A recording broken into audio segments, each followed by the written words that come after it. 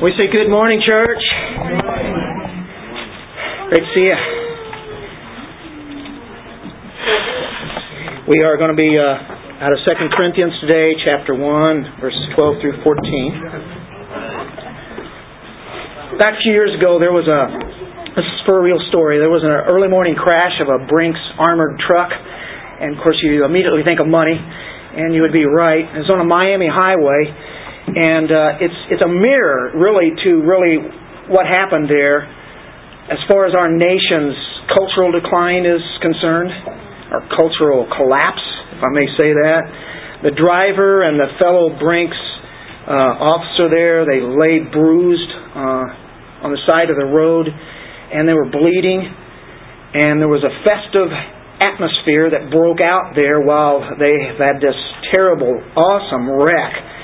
And people were just going crazy because thousands of dollars was just blowing in the breeze. So motorists are stopping in rush hour traffic there in Miami, right there on the highway. They start scooping up cash and taking it as they go to work. And then you have thousands of crisp bills. They're just everywhere. Shiny coins are dropping down from this overpass where they had been, right onto a Miami neighborhood. And below there, matter of fact, I'm talking about Miami, and you might have heard about this story. No, totally different. Okay. Anyway, there was a mother there with some babies that she had, and she grabbed the coins and started stashing it right into the strollers. There was an elderly woman. She came along, just filled a box up that she had. A young schoolgirl dumped her book bag and started putting in all these coins and bills. You can imagine what's going on. And then there were people saying, well, really, which is more moral? These are poor people, and they can live the rest of their lives in poverty, or now they might be able to afford an education for their kids. Well, some are doing that. Some are saying, we deserve a little better. And then another one who felt a little religious said, well, you know what? The Lord was willing for this to happen. And there's a lot of poverty. This is a miracle. Well, police estimated that there were at least 100 people that helped themselves to money during this melee that was going on. 100 people and more. And they're making off with thousands of dollars. Well, quite a shocking event, right?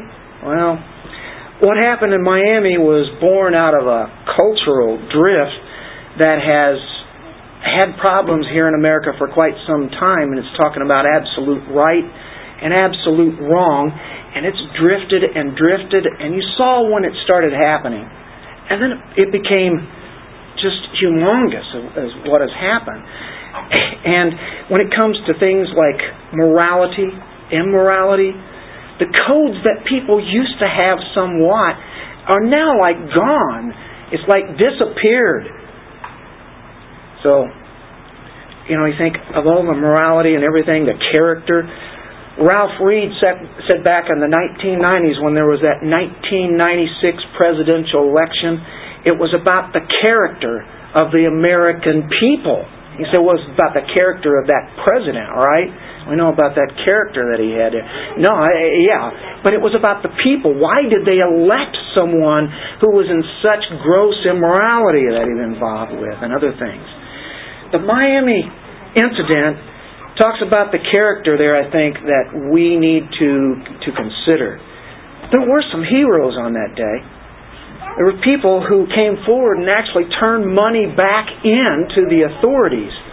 One lady who worked for a minimum wage job came to the police and said, I have children and I need to set an example for them. Hey, you like to hear that story, don't you?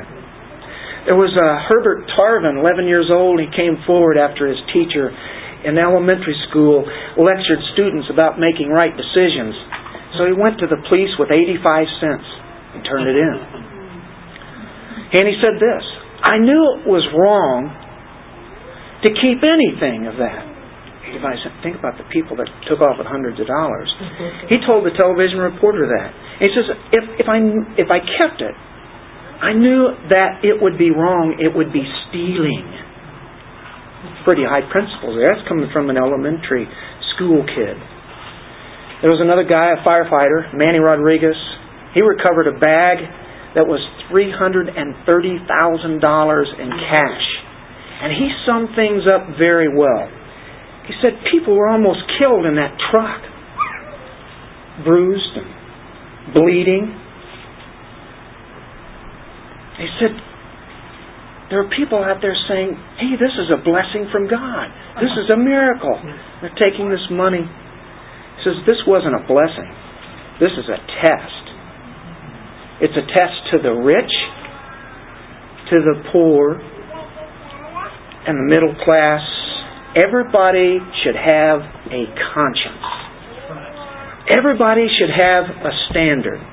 1 Timothy chapter 4, verse 2 talks about a conscience here. Starts in verse 1, but the Spirit explicitly says that in later times some will fall away from the faith. It's about apostasy.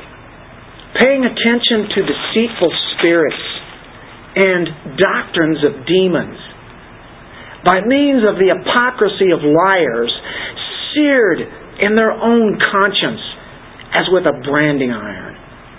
Conscience is seared. It's calloused. No longer can really feel guilt. People get to that point. That's sad. I think the nation has lost its conscience. I think it's gone. I don't think there's any conscience there whatsoever. You're talking about millions of babies being aborted.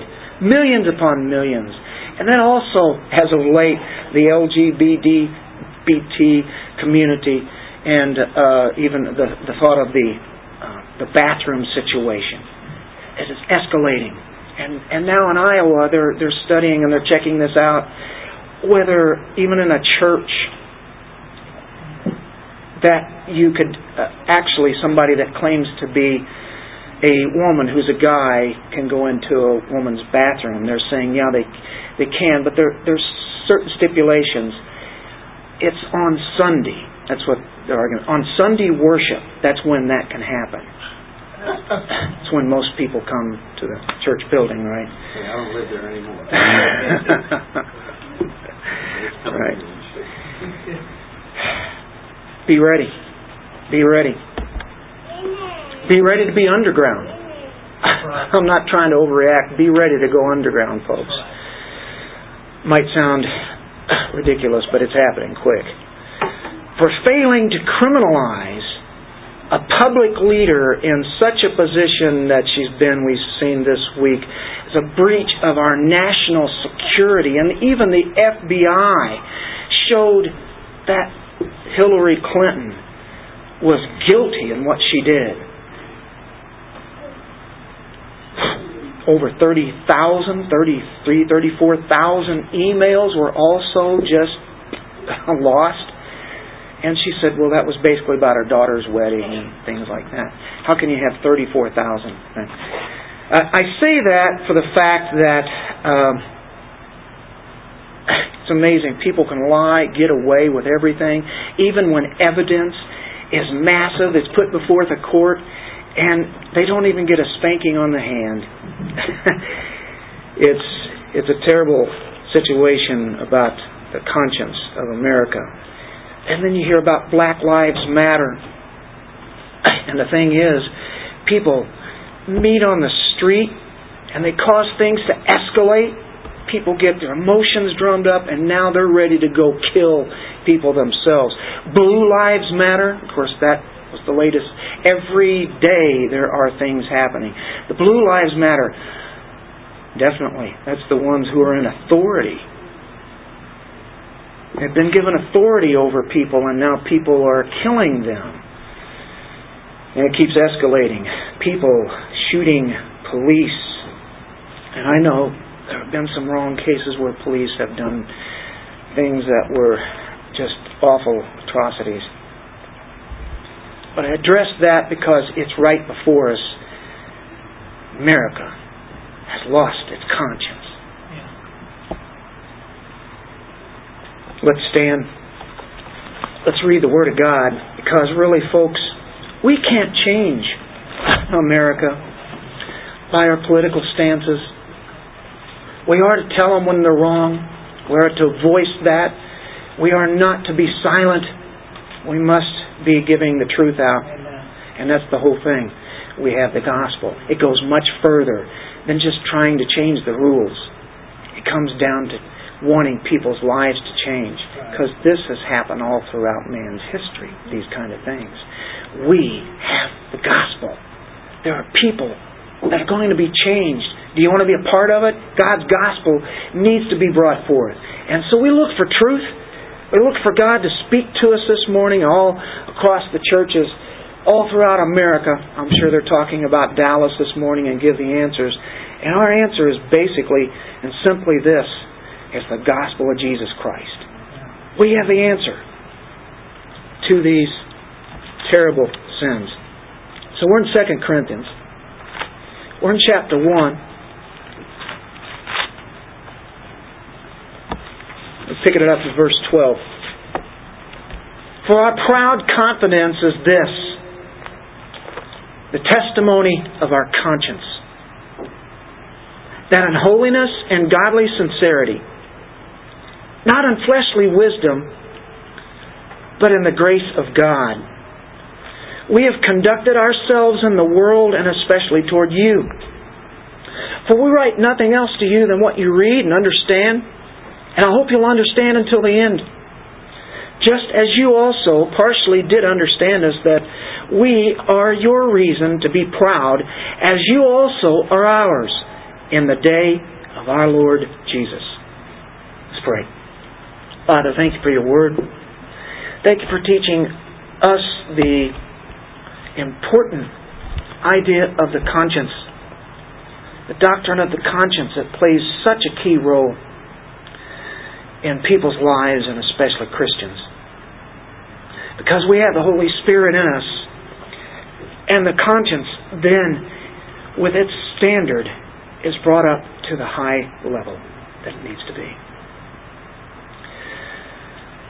Help us understand your word this morning by your Spirit. In Jesus' name, amen. Amen.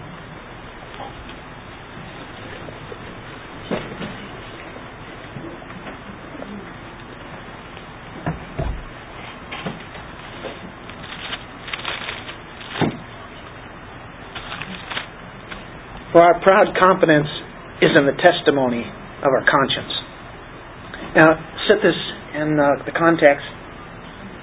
The book of 2 Corinthians was written because Paul is being lied about. False accusers, there's false apostles, false teachers at work.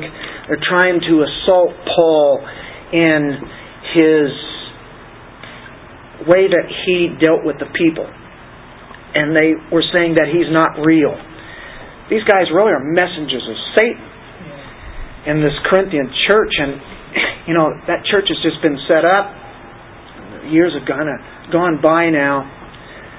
Paul is constantly concerned about the churches, because they will have false teachers come in.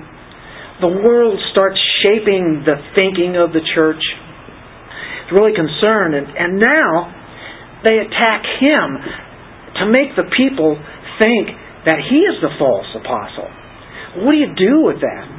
Whenever you are being lied about, do you just take it and not say anything to the people? They have to know. They have to know. And they don't know his heart.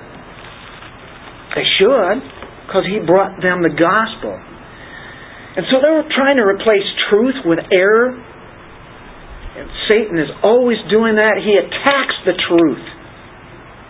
Jesus is the truth, right? And Satan, the best way he can get at it is to bring in false doctrine. And so often it happens, and throughout the New Testament, people are warned constantly. They are trying to destroy the people's confidence in Paul. That's the way they're going about it now. How can we keep the truth from getting to the people? Now, they're not exactly saying that. That's really what they're doing. And if they can demote Paul, that's all I have to do. One guy. Then they can come in and they can take over and espouse their false, terrible doctrine. So they attack his character. They attack who he is. So therefore he brings his conscience dealing with himself. They attack how he dealt with the people, his integrity with them. And then they attacked his teaching or his relationship with God and his understanding with God. That's kind of the 3 points that we're going to be looking at this morning. A 3-point sermon this morning, right? 3 points. That can kind of help us formulate this. Paul is settled. He has conscience. He knows truth. He's taught truth. He knows what his motivations are. He has checked it out. He knows full well that he is right with God. And, there's nothing here in his life that any blame could be put on him. And Scripture says that to all of us, to be above reproach. In your manner of living, that entails what you do, what you say, how you say it, the kind of words you use, the language. Christians, we hear stuff on TV today that wasn't allowed in the movies 10 years ago. I'm appalled at the bombs that are coming out of there, blasting us. You don't even have to go to movies, just regular TV shows, talk shows. It doesn't matter. Language is just blasting, isn't it? Don't pick up on some of those words because all of a sudden some of those words are okay to say. There were words that you never said as a kid, never said as an adult, and now I'm hearing Christians say words I'm going, what are you using that for? Do you know what that is? We have to be careful. Careful with that.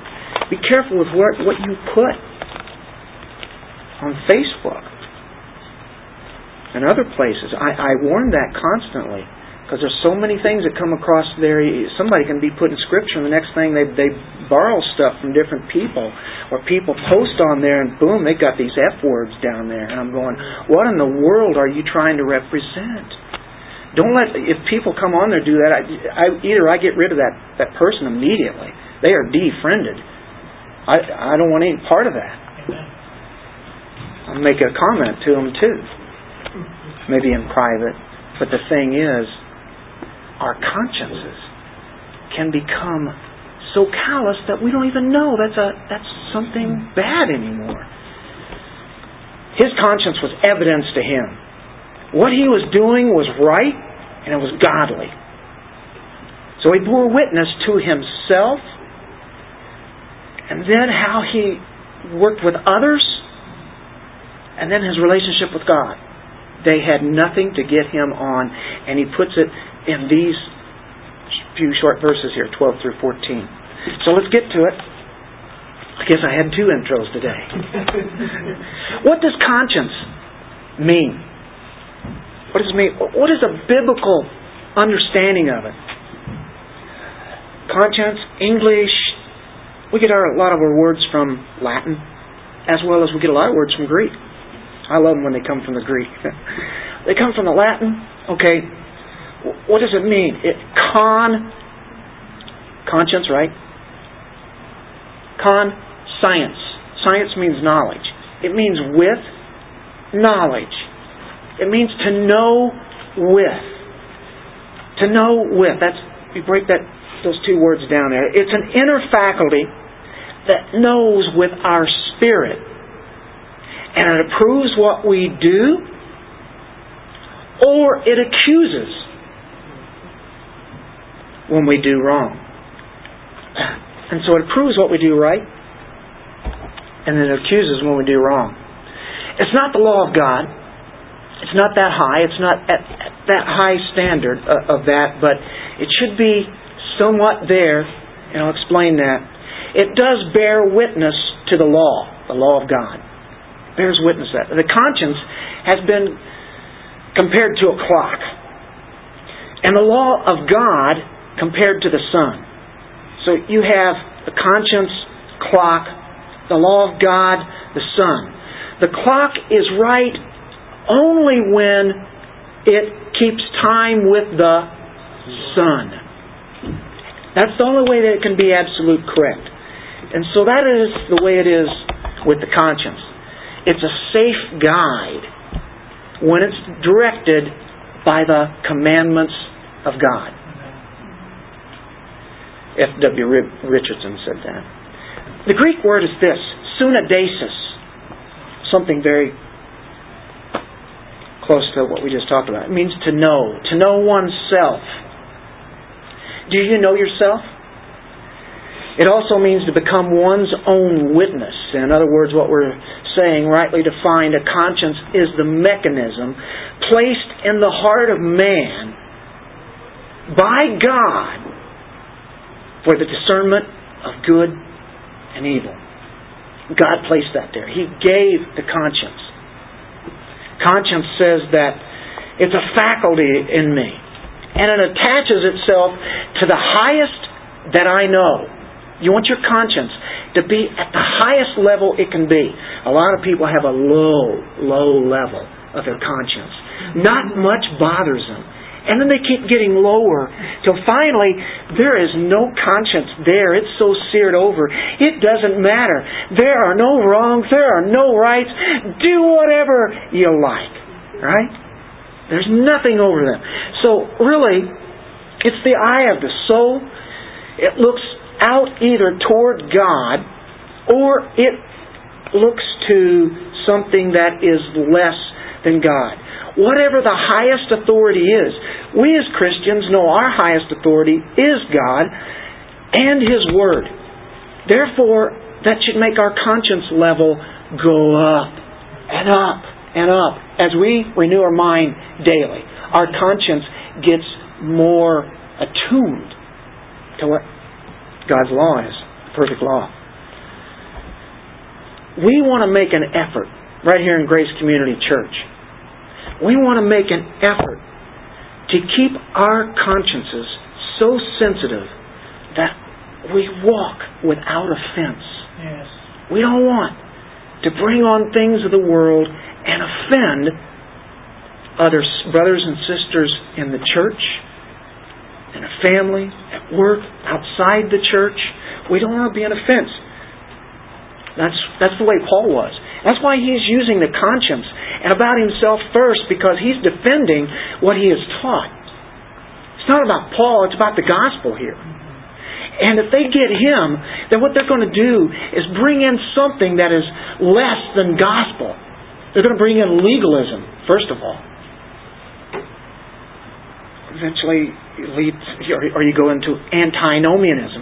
Yeah. What they need is the gospel. So they can't take that truth away.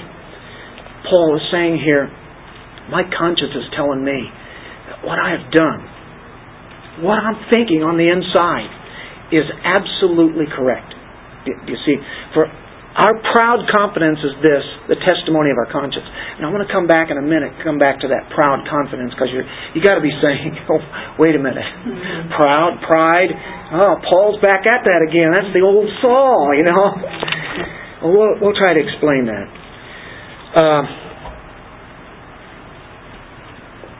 The conscience.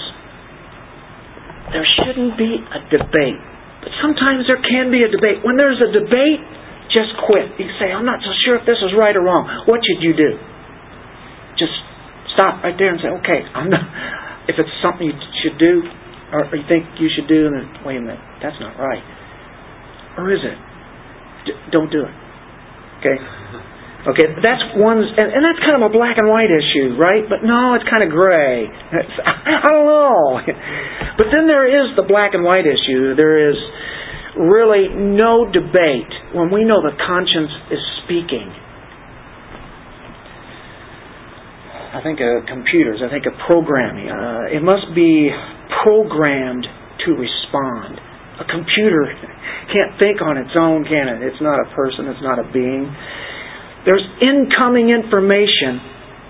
Computer's been programmed to receive that incoming information. Our conscience, like a computer, needs to be programmed by the No news here, right? The Word of God. Transformed daily. It responds to incoming information based upon the commands that have been programmed in there for it to follow. That's a computer. Programs are there, and so it is to respond to that. So as computers are responders, the conscience is a responder. It responds to certain input the way that it has been instructed to. So when you see some of the things that went on this week, and there have been a lot of things, the last few weeks, the last few months, I'm telling you, the last few days, things are happening so quick, rapid fire. And our minds have to be able to take a Christian world view and sum this up. We should be able to answer those questions about people getting shot, about the things Hillary is doing, or all the way around for that matter, the whole political realm, right? We ought to be able to respond and say, well, here's what God's Word says. We're responders. We've been instructed by the Word of God. If you haven't been instructed, you haven't been in the Word, you haven't been listening to the Word, I will tell you how you're probably going to respond. You're going to respond just like everybody else out there. And there's absolute confusion. And everybody has an opinion. Everybody has an idea. But ultimately, it's right here. It's right here. Conscience. I got this from John MacArthur. I think this is a great illustration of this. It's the highest human court of appeal. So, what do you mean? The highest human court of appeal. There's no court on earth higher than the human court of conscience. What are we talking about? Well, you could take the courts of this city. You could take the Supreme Court in this state, take the Supreme Court in all the land, and they can exonerate somebody, make them be innocent by what they say and have an innocent verdict. But a person who has high standards, or some standards, a little bit of standards,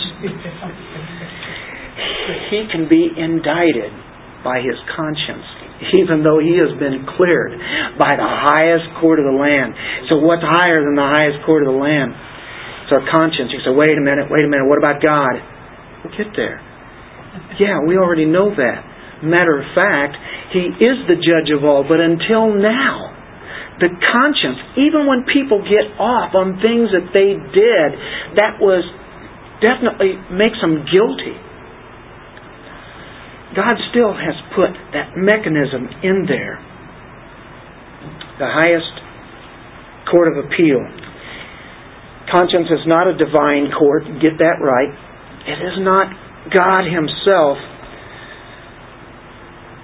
We wait until the presence of God, and we know that there will be judgment coming on the unbeliever, and then there will be the judgment seat of Christ for the believers. Every man will hear the verdicts then that God has rendered. But in the meantime, on earth, the conscience is our highest court. You ever done something and got away with it? Sure you have. Could have been arrested, but you didn't get arrested. Still in the back of your mind, you're going, well, I don't think I'll ever do that again. Thomas Baird wrote a book on conscience. You don't see too many books on the conscience. You ever notice it? You don't hear too many sermons on the conscience. You say, it's interesting. I haven't seen too many. Thomas Baird dealt with several kinds of conscience mentioned in the Word of God. I think Paul uses it 23 times.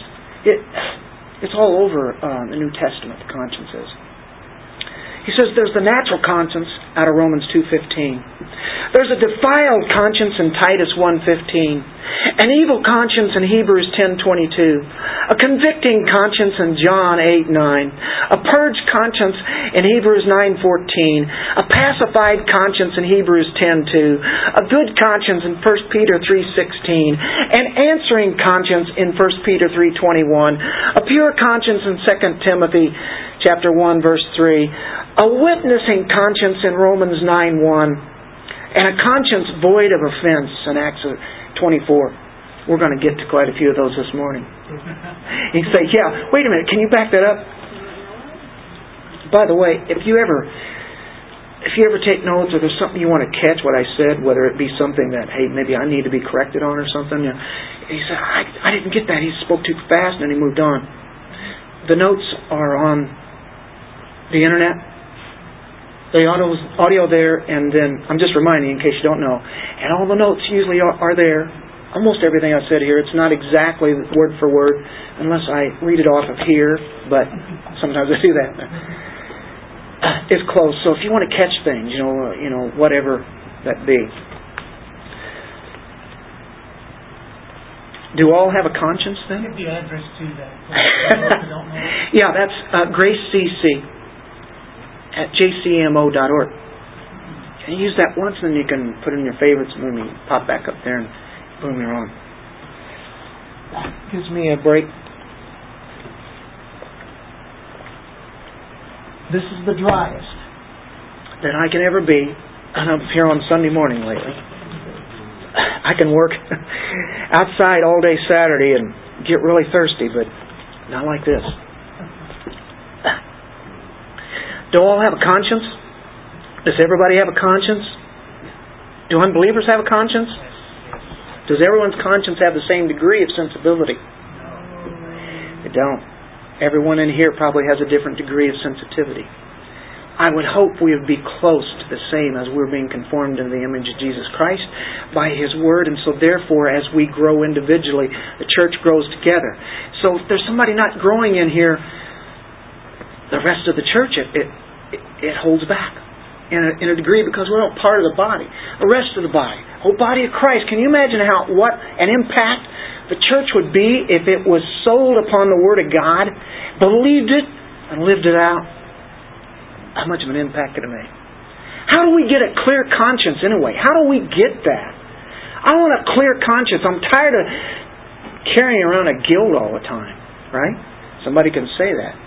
Where do we get the answers then? Where's that book at there by Thomas Baird? I haven't read the book. I don't know. I can tell you all of those verses there are pretty good, and there are more. But we can find the answers we just said. They're in Scripture. You don't have to go get a book. A book can help. It can commentary for you. It can help you understand a little bit better if it's a good book. But there's answers. There's illustrations in Scripture. And we're going to be looking at quite a few of those this morning. God has programmed every man, woman, and child, programmed their conscience to respond in certain ways to certain data that comes in. God has given that to everybody. Paul put it this way in Romans 12:14 through 15. And he's dealing with Jews. He's also dealing with Gentiles. It's Romans 2:14-15. Questions are being asked. Paul's answering them. For when Gentiles who do not have the law do instinctively, I'm starting in verse 14, the things of the law, these not having the law are a law to themselves. So there's Gentiles. That's us. Really, I mean, we're no longer Gentiles, we're in Christ, but I'm saying we came from a Gentile background. Unless you're Jewish, and I may not be aware of that. But at the same time, He's already told the Jews in verse 12, for all have sinned without the law will also perish without the law, and all have sinned under the law will be judged by the law. They had the oracles, they had the Word of God. They were held more responsible than anybody. You can say, well, the Gentiles then didn't, right? It says, for it's not the hearers of the law who are just before God, but the doers of the law will be justified. And He's speaking that to the Jews. It's not the one who hear the Word, but if they don't do it, like James says, you be ye doers of the Word. You're a fake, right? And you're lost in your sins. He condemns all mankind in Romans 1 through 3.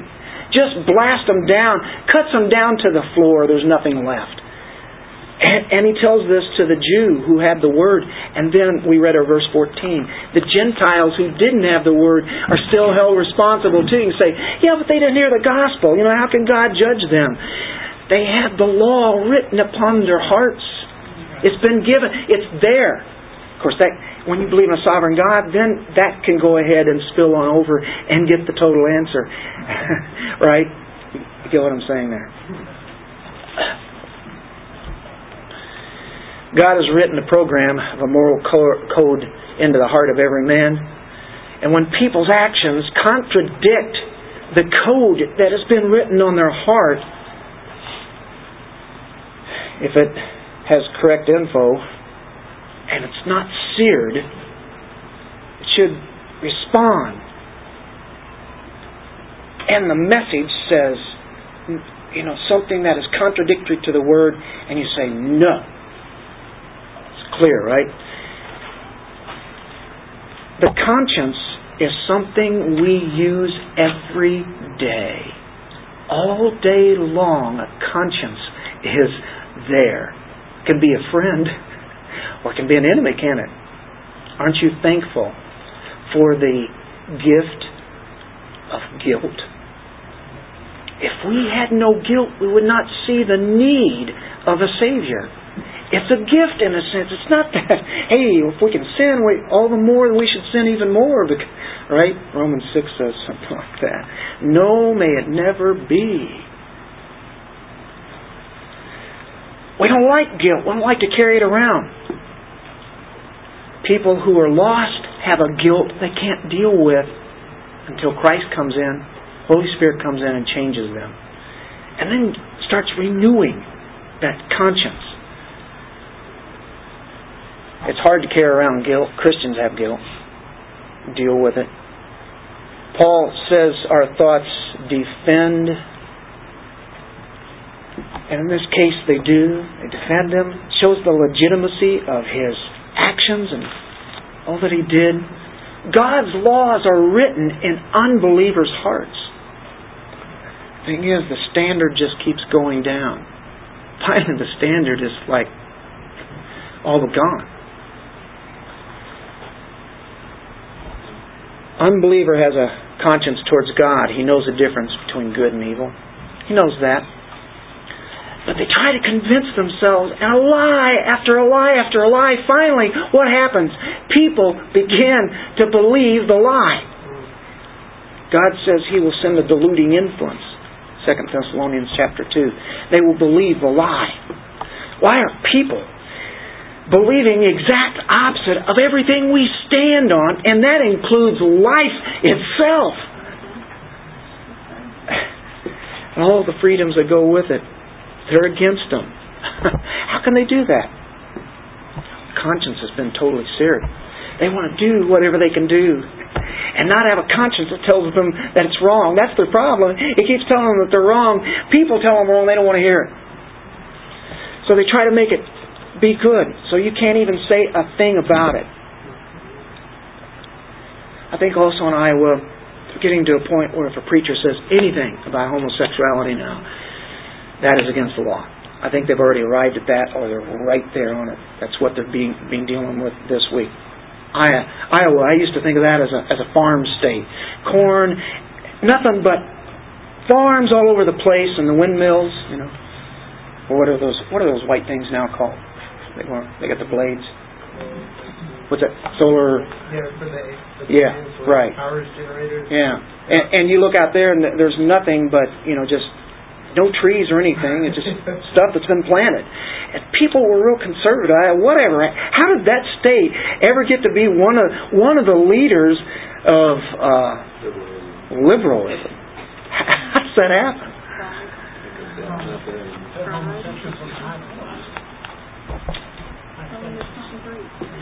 High places. The conscience is being deadened.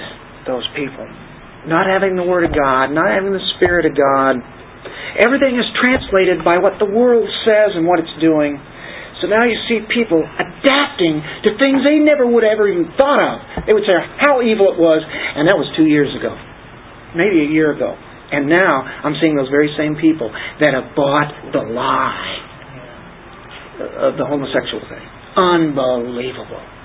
But it is believable. Are there standards of moral purity here? It's just about all gone. They're changing rapidly. This is why the Gentiles have a conscience. They know there's a God. Atheists know there's a God. The more you cover it over and have a lie, start to believe it. When you become a Christian, your conscience undergoes such a struggle. Because now there is all-out warfare. And it continues till Christ comes back. We have war all week. The Word of God tries to explain to your conscience what the will of God is. You battle and you struggle. You win a lot of battles. Sometimes you lose. You hate to lose. It brings on guilt. You confess your sin. Repent. The world, if we allow it, infiltrates the soul, infiltrates your life, and it'll tell you, don't be carried away with those things that Christians believe in. Don't be carried away with that. There's no absolutes. This is what the world teaches, and it enters into the conscience of the unbeliever. So a man is not a man, and a female is not a female. And one of these days, if you use the word man, or if you use the word woman, I've got a feeling that will get you put in jail too. I think that's how far it is really trying to go. Where do you think that comes from? Satan, who blinds the minds of the unbelievers. Man, he's doing a job, isn't he? With fury. So we have a battle. We have warfare. Keep in tune with the Word of God and the Spirit of God. The conscience is not infallible. That's the thing. The conscience is not the Holy Spirit. Not all consciences are good. In fact, because of the fall in Genesis 3, they're depraved. It affected every part of the body. That's why they say total depravity. They mean every part of you. Not every inch and 100% of you, because your mind was affected, but still yet the mind can be used for good. Whether it be physical, mental, spiritual, or mental and such, even though it's affected, it can still do some things. But because of the fall, it's depraved, it's defiled. Titus chapter 1:15 says, "The conscience of man suffered terribly in the fall." The Garden of Eden. Ephesians 4:18, it talks about the understanding of man is darkened because of the blindness of their heart. The blindness of their heart, that's also found in another passage where Paul talks about Satan blinds the minds of the unbeliever. By the way, that's found in our chapter 4 of 2 Corinthians that we're dealing with. That'll be quite a study, where it's talking about the glory of the light of the knowledge of God in the face of Christ. The glory of God. But on the other side, the blinding that comes from Satan.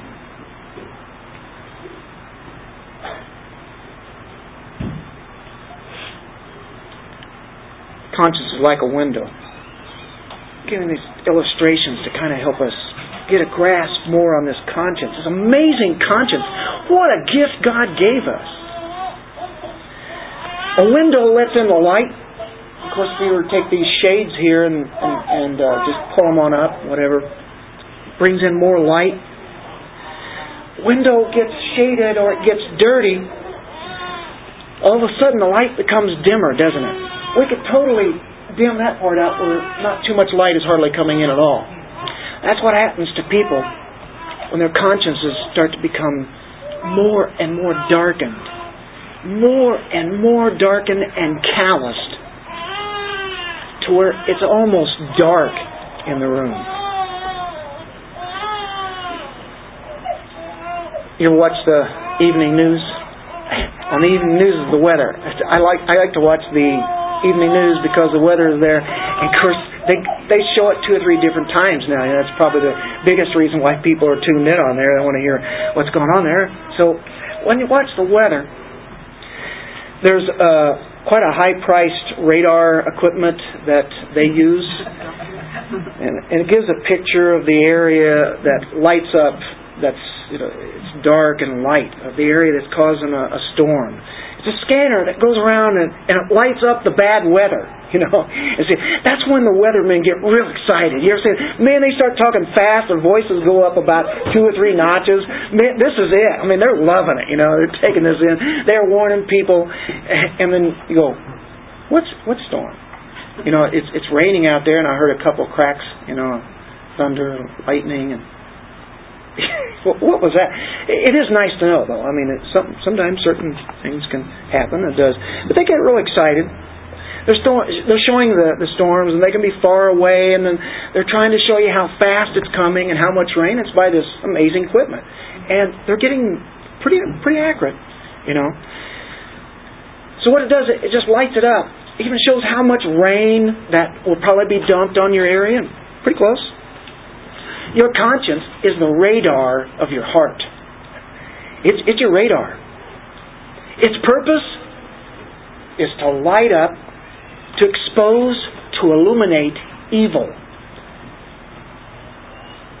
If you could draw a picture of your heart, your conscience would be the scanner. God places that there, and it's to go back and forth, in a sense, to expose evil. It's like a scanner. It's exposing evil. You say, well, that's what the Holy Spirit does. Yeah. In conjunction with the Holy Spirit, your conscience then is up to that high standard. Look in Proverbs chapter 20, verse 27. I think it's a great definition here. Just super definition. Proverbs 20, verse 27.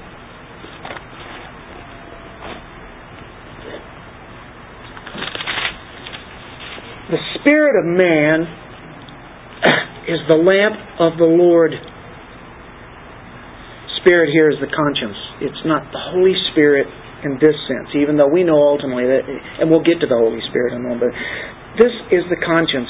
That's usually what in the Old Testament you'll see this word. It's the conscience of man, and it searches everything. Look at this. Spirit of man, the conscience is a lamp of the Lord, searching all the innermost parts of his being. That's what the conscience does. It searches, it scans, and it shows what evil is there in our thinking. We may not have committed the act, it's in our thinking.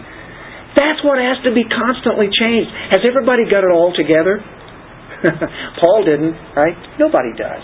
Even as a Christian, you're following the Lord and His Word. At the same time, how so apt we are to wander, as the song says, to sin.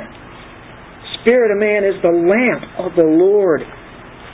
Thank you, Lord, for giving that to us, or we would remain ever in darkness. The radar on God's screen just scans back and forth, points out our wickedness, our evil, our sin in the heart of a Christian. So we've seen, it's in the unbeliever, it's in the believer. But in the believer, the conscience now becomes something that is very, very helpful with the Holy Spirit working. It's important to have a clear conscience. Do you guys like to have a conscience that you have guilt hanging on? Nobody does. Nobody wants a guilt. It means to have a conscience that is pure. You say, how can I have this? Look in Hebrews 13:18.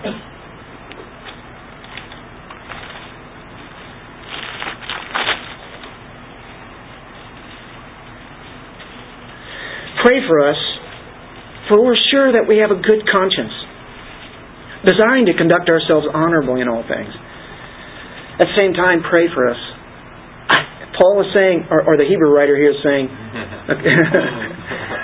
hope that didn't say. It's probably Paul. I don't know. We have a good conscience. Pray that we continue to have a good conscience. Paul knew that wherever he went, he was representing not only himself and his family. Did you ever get that? When you were kids, I think I've talked about this before.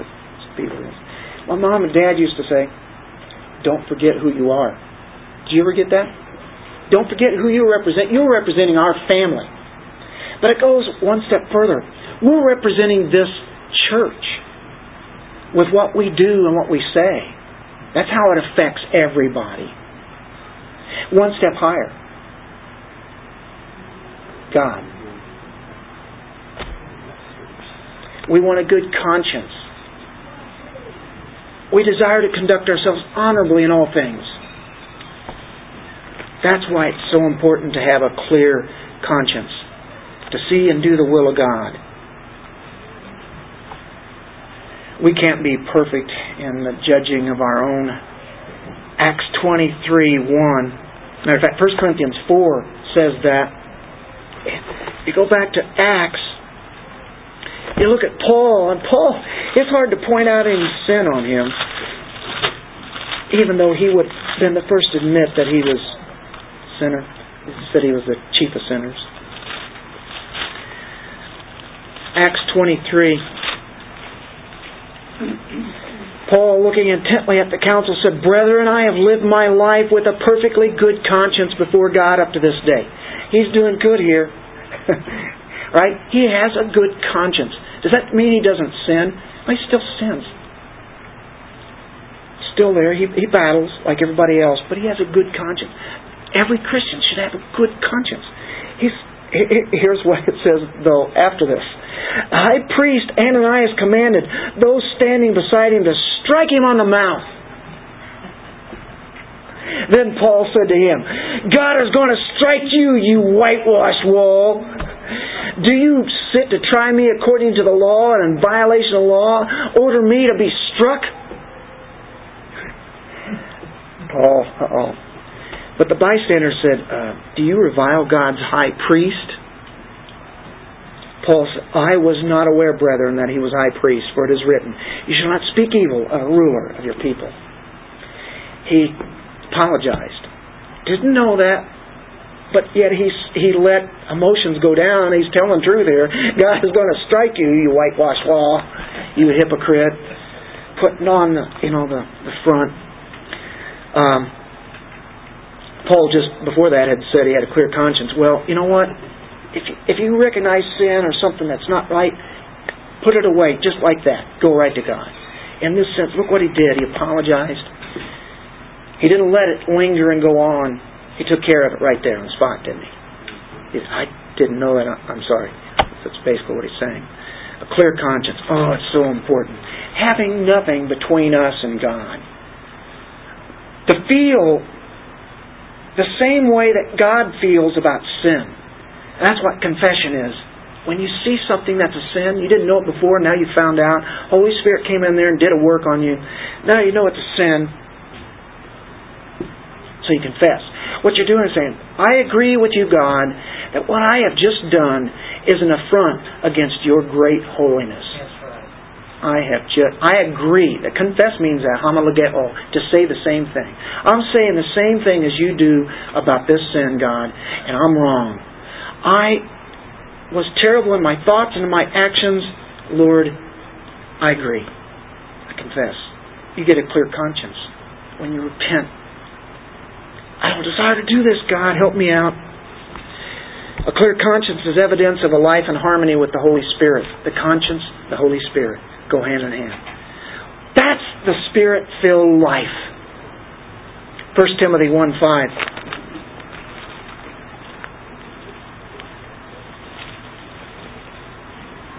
1 Timothy 1:5. But the goal of our instruction, what's the goal, Paul? The goal of our instruction is love from a pure heart. Look at the drive that he has. What's moving him on? Love from a pure heart. And a good conscience and a sincere faith. A good conscience. Oh, the importance of a good conscience. Are you still in 1 Timothy? I'm not. I turned back, but in that same chapter 1, verse 19, keeping faith and a good conscience, which some have rejected, shipwrecked. Yeah. Hymenaeus, Alexander, right? Chapter 3, verse 9, 1 Timothy. He used that word conscience quite frequently with Timothy. These what is that? What am I doing? Here we go. But holding to the mystery of the faith with a clear conscience. Clear conscience. That's what we strive after, a clear conscience. A lot of other scriptures there. Spirit of truth takes up residency in our hearts, changes our response. The programming of your conscience changes. You now have a new indwelling. You have an indwelling of God, the life of God in the soul of man. A new nature in Christ, a new life with new desires, new goals, new aspirations, changes. Drastic change happens at the moment of salvation. If one's a true Christian, that is what happens. You do not want to make sin a practice in your life any longer. You have no desire to do that. You're empowered by the Holy Spirit. You're taught by the Word of God. And you correctly discern and evaluate anything that comes along. Scans over those things. We have to look at Hebrews chapter 9, verse 14.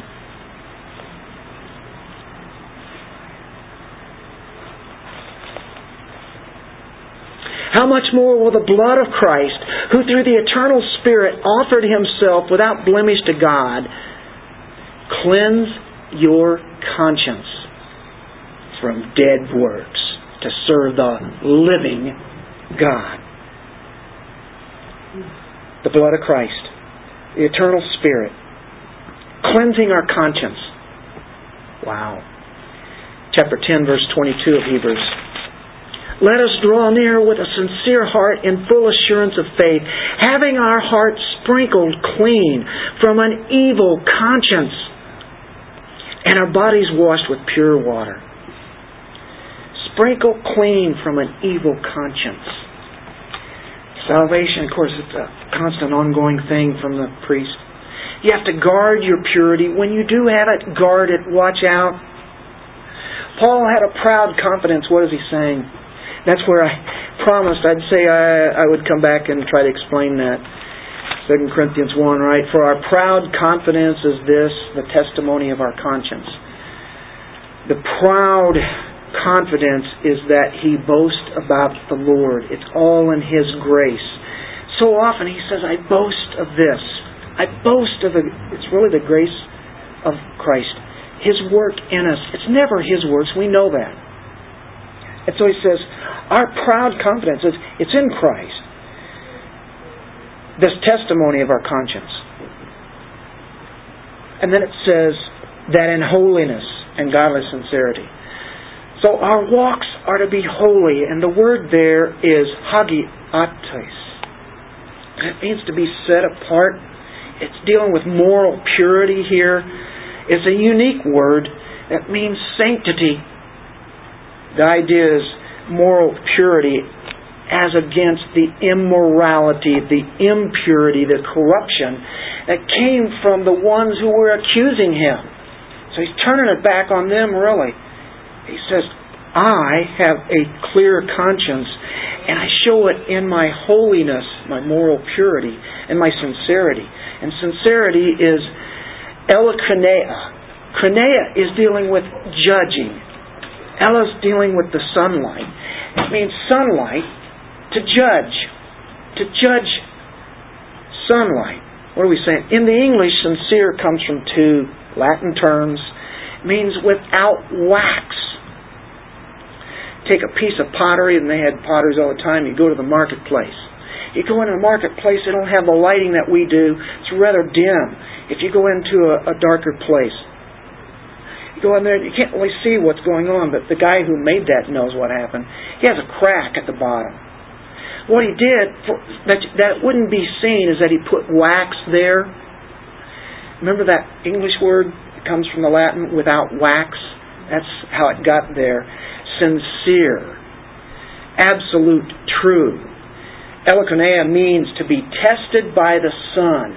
You take that piece of pottery, go outside, like on day to day, put it up to the sun. You go, oh, no way I'm buying this. Look, Jim, look at that. You see that crack right there? That wouldn't hold water. This guy's trying to sell this, trying to get it past it. It was no good. The wax, once it heats up, put it out there in the sun long enough, and guess what's going to happen? That won't work. Hold up to the light for inspection. He's saying godly sincerity. I'm being held up by the light of God, Paul is saying. You check it out.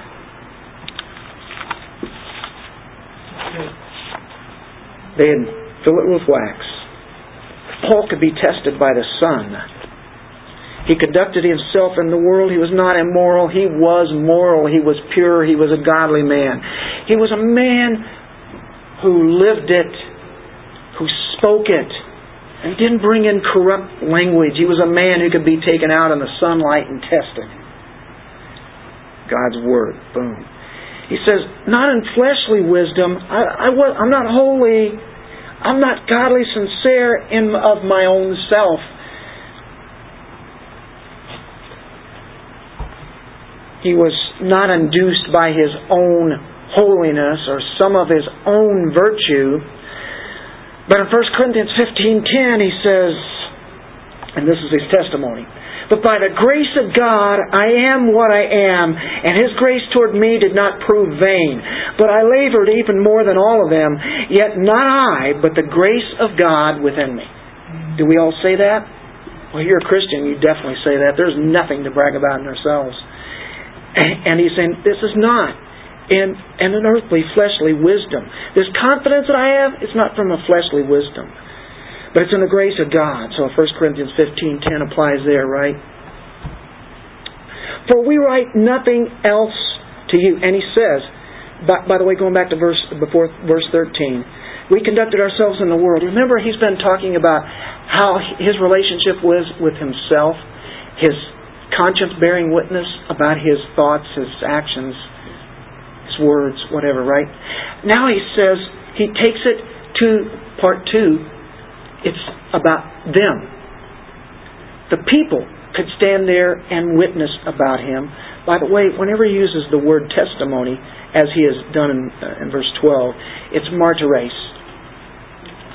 It means a testimony, or a martyr, one who believed in so much what he did, he became a martyr. That's how that word became about. And so you see the word testimony there, that's what that means. And it was a testimony towards them. He never had an ulterior motive to make extra money, to get famous, right? That's what people do. That was not his motive at all. Look in 2 Corinthians chapter 7, verse 2. We'll be touching on this one of these days.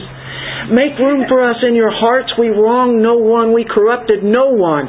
We took advantage of no one. You know that. We were there. You saw us. It was real. Chapter 11, verse 9, 2 Corinthians.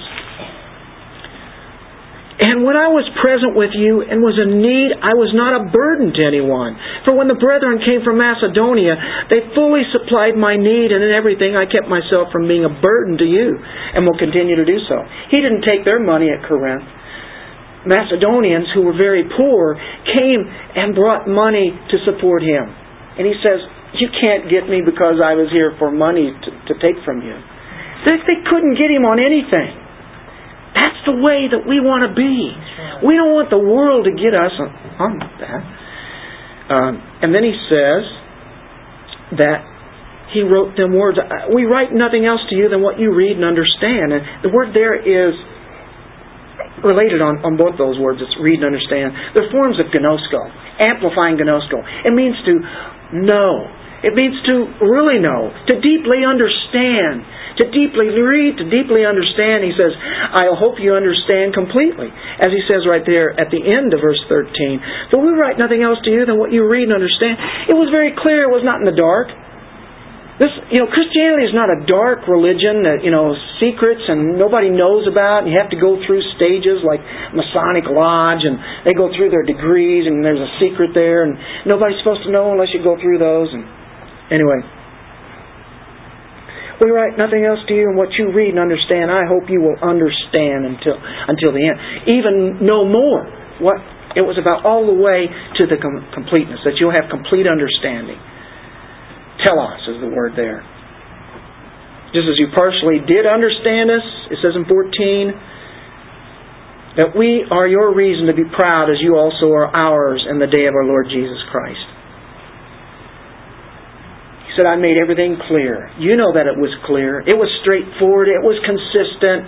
The teaching wasn't something that was underneath something so that they had to spiritually try to understand it. It's clear. The Word of God is clear. There's no ambiguities. And then we get to part 3. So he's conscious about himself, conscious about how he was with others, and they all should be able to stand up for him because they're saying, yeah, you know what, that's right. I'm glad Paul is defending himself. He's really defending the truth. And then he says, the day of our Lord Jesus Christ. You want to have a clear conscience because Christ is coming back. When Christ comes back, we want to be living in the light when the return is there. We don't want to be in some kind of sin and some kind of guilt when Christ comes. We don't want to be caught at that time. We don't be caught ever, really. Paul is anticipating the coming of Christ. What a great motivation. Christ is coming back. He knew his attitude, his heart was right. He knew that his conscience was clear with the Lord. He knew that. His conscience is clear with the people. His conscience is clear with himself. He had no fear of any earthly accusation. He had no fear of the return of Christ. And he says, I'm proud of the fact that you people are going to be there. And you guys are proud of the fact that I'm going to be there. That we are your reason. We are your reason to be proud, as you also are the reason of ours to be proud of you in the day of our Lord Jesus Christ. He boasts about him in that sense. I have passages there dealing with looking forward to the second coming. 1 Thessalonians 2:19-20, Philippians 1:10, 2 Corinthians and such. How can believers enjoy a clear conscience? First of all, learn God's Word. Then meditate on God's Word. And then watch and pray, because there might be an assault on you from the enemy himself in a spiritual way. Avoid the spiritual pride when you have the victories and you're growing in Christ and you're learning. Watch out, because Satan will use that bigger than anything on Christians. And then recognize always the seriousness of sin. And recognize how important repentance is, because it's all involved with the process of growing in the Lord. What a man, this man of God, Paul. We are to model what he's setting forth. Paul often said, follow me. Christ said, follow me. We're ultimately following Christ. But even a man like Paul, we can follow Christ and His Word here. We can be following each other. Hey, you can say, hey, I've been there. Just trust me. Follow me. I'm telling you this. They might say, well, I already know about that. No, listen. I want to tell you. I've been through this. I know where it's at. I know where we're going. Take somebody else that knows less than you and have them follow you. You say, follow me. You're following the Word. You know, Twitter's got the following. Well, we want to have real following, right? Nothing was in his personal life, I think you're getting, nothing in his relationship with anybody else. There was nothing between him and God that caused his conscience to be, in this sense, having a proud confidence, having this confidence. Proverbs 4:23, we end this with this. Watch over your heart with all diligence, for from it flow the springs of life. This is about life. What God does is come in and bring in life to replace that old dead old stuff that is horrible and terrible. He wants to root it out and bring in life, constantly flowing. Let's pray. Father, thank you for your words dealing with the conscience. Thank you for the example of Paul using his conscience to defend truth, to defend his lifestyle as he followed what was put forth in His own self. And the Holy Spirit that comes along and empowers the conscience to be able to act upon the things that God has already set forth the way that we are to be. In your Son's name we pray, Amen.